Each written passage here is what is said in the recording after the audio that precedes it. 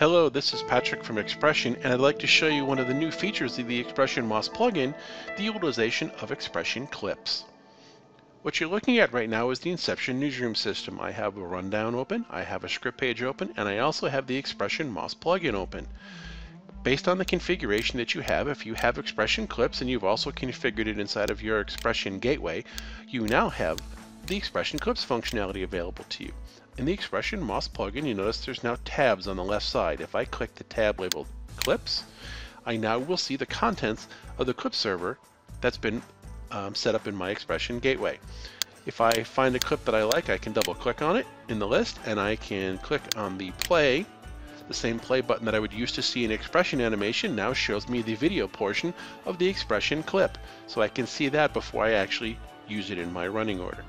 I also have the information for timing, so I know how long it runs, and I also have some source information which tells me the different size information, also if there's any audio involved. If it's the asset that I would like, I literally come back to the clip database and I take it and I drag that asset into my script, and now it's in my script as if it was another XPression object, but it's going to be a clip playback.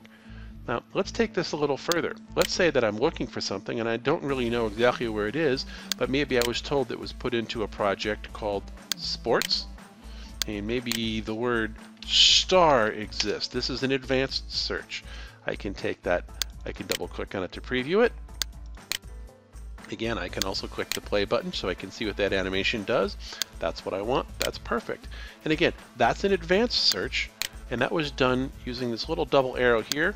If I click back on it again, I see that, and I can also click on the button right next to it to reset that search. And again, if I just wanted to search for it here, I could have typed in the word star, and you can see that I get all the different items that appear. And if you look across, I have information which shows me the thumbnail, the name of the video clip, in points, out points, and length, the format, size information, flags, which are things that are used to set configurations. For example, this one has hold on last frame, and has looping enabled, audio channels, video channels, if it's got a recall ID, and again we'll talk about that in another video, but more importantly the project it was used and also the date it was added. And I can also sort these by clicking on these particular columns, so maybe I want to see the things that have been added most recently if that's the way I would like to work. So I've got a lot of information here, I've got a lot of ways to find files, and I get a lot of results out of it. And yes, this will also work with stills. So just a quick way to let you see that XPression clips now has been extended into the MOS workflow on XPression in the MOS plugin.